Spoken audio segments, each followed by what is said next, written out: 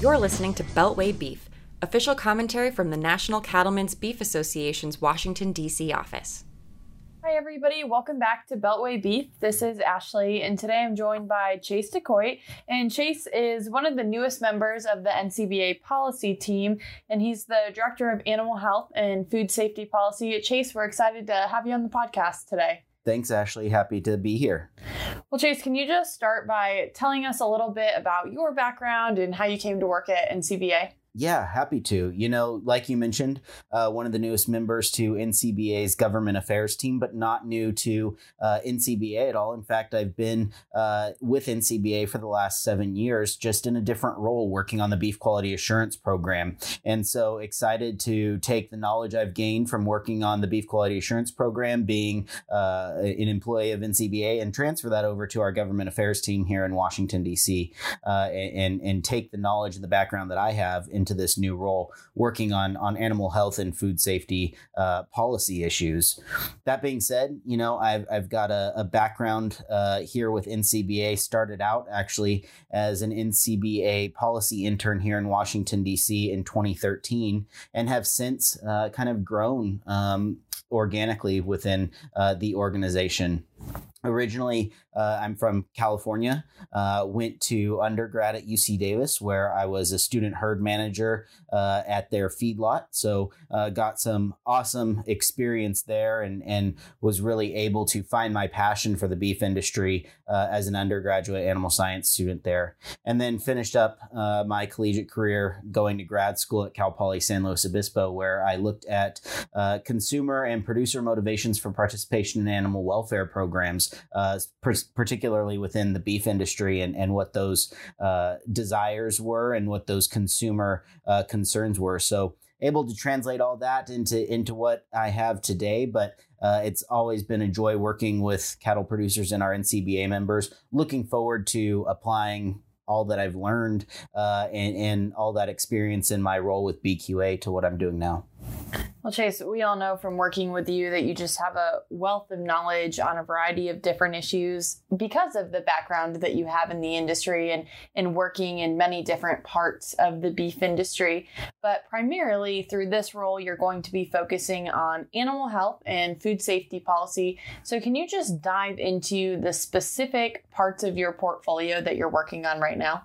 Yeah, happy to. You know, it's a pretty wide variety, and a lot of these issues have renewed or even new focus on them, right? So I'll be working on some of the animal health issues alongside our chief veterinarian, Dr. Kathy Simmons. So looking forward to collaborating and working with her on a whole host of cattle health issues and that realm that we deal with each and every day here in Washington, D.C. Beyond that, though, excited to own the animal welfare portfolio, and particularly excited for the work that I'll be doing on animal disease traceability. You know, NCBA over the last couple of years has adopted supportive policy for animal disease traceability, and particularly with working with U.S. Cattle Trace. It's definitely been a hot topic within our industry over the last several years. Excited to take that issue, see what we can do to provide solutions for our producers, and really develop a program that's generated by our producers and best serves our industry.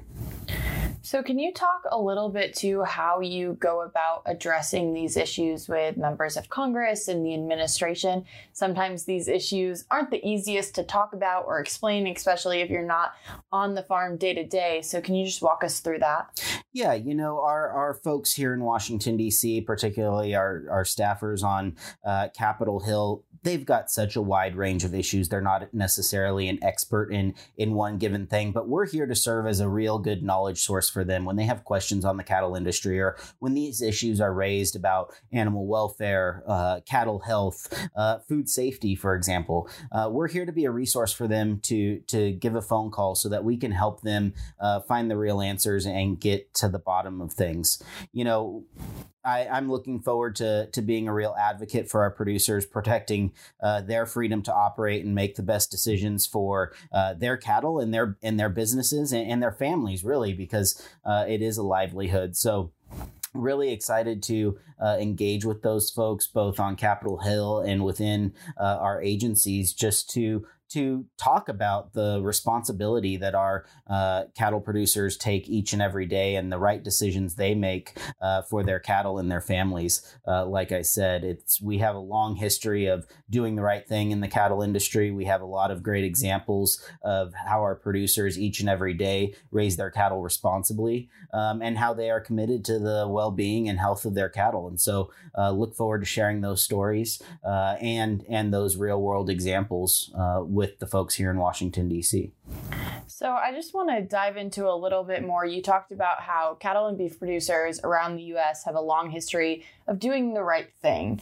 And you want to make sure that they have the freedom to operate, the freedom to make the best choices for their business and their family. But I think one thing that we ultimately know is that those best choices ultimately come down to how are they going to produce the safest and most abundant food supply to contribute to that steady food supply chain.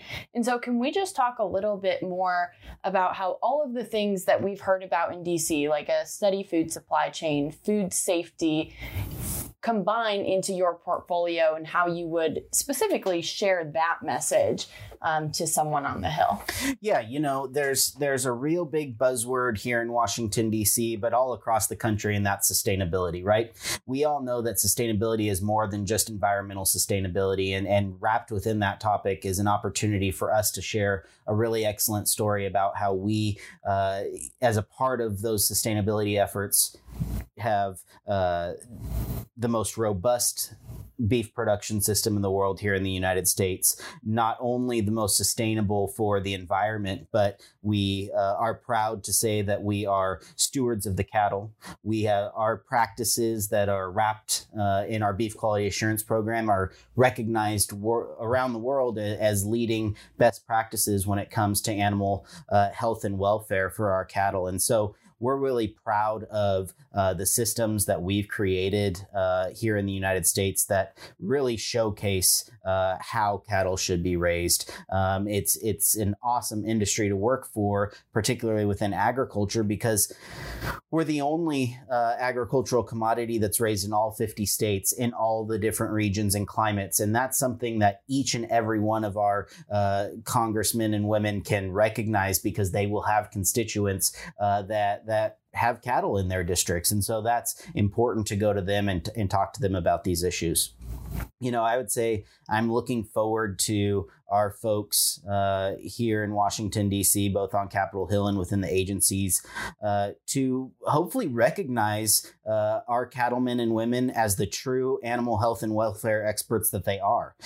Because, there's plenty of our detractors out there that like to position themselves as being compassionate and caring for livestock, but who really could speak to that better than the caretakers that live and breathe that each and every day? They wake up, they feed and care for their animals. They have their eye on them. They care for them in the dead of winter, in the middle of the night, early in the morning. Each and every day they wake up and their first priority is their cattle. So, I'm looking forward to highlighting them, showcasing them, and talking about how their commitment to those best practices in raising cattle for their health and for their welfare leads to an abundant and safe food supply. Right. So we know that the beef quality assurance program that is, what we consider industry standard, leading industry standard, and so many of our cattle producers do each and every day, will be at the forefront of those conversations. I look forward to bringing that program to light and showcasing it. In my time with NCBA and working with our producers, my time with the Beef Quality Assurance Program, I've had the pleasure of engaging with producers across the country, exemplary producers, really. And what I've learned is that those folks aren't the exception. Those folks are truly representative of our entire industry. And so we've got a lot to be proud of. We've got a lot of work to do, right? We have a lot of questions around how we raise cattle. We've got a lot of questions about the care that we have, but we have the best story and we have a great background to share.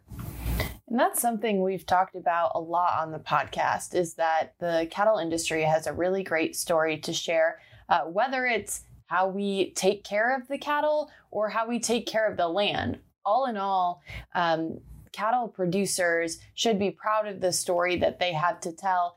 And certainly the Biden administration has welcomed us to the table to be part of those conversations. And that's something that NCBA has said time and time again, that we've taken them up on that offer to be at the table, to be making decisions, to be representing the cattle and beef industry when important decisions are being made in DC. And certainly in your issue portfolio, you're going to pull up that chair at the table and be involved in those conversations. But can we just talk real quickly about some potential wins that we could have with this administration or with this Congress moving forward? Yeah, I think sometimes our wins don't always feel like wins, right? What they are the opportunity to protect that freedom to raise our cattle the best way we know how, the best that is best for the cattle and best for our families and our businesses. Because ultimately, those that know that process so closely and live it each and every day know that. And so some of those wins might not always feel like we've scored a point, right? But in preventing the other team from scoring a point, we've done just that and won. Like you mentioned, we're not going to close the door on anybody who wants to have an honest and real conversation about what the cattle industry contributes to a healthy, abundant food supply. And so when folks come to us and want that knowledge, we're happy to provide it with them. I think, in my issue set, particularly when you're talking about animal welfare, when you're talking about food safety, so many times those questions are raised from folks that aren't always familiar with our industry. So look forward to having the opportunity to talk to those folks, look forward to highlighting what our producers do each and every day and answering those questions.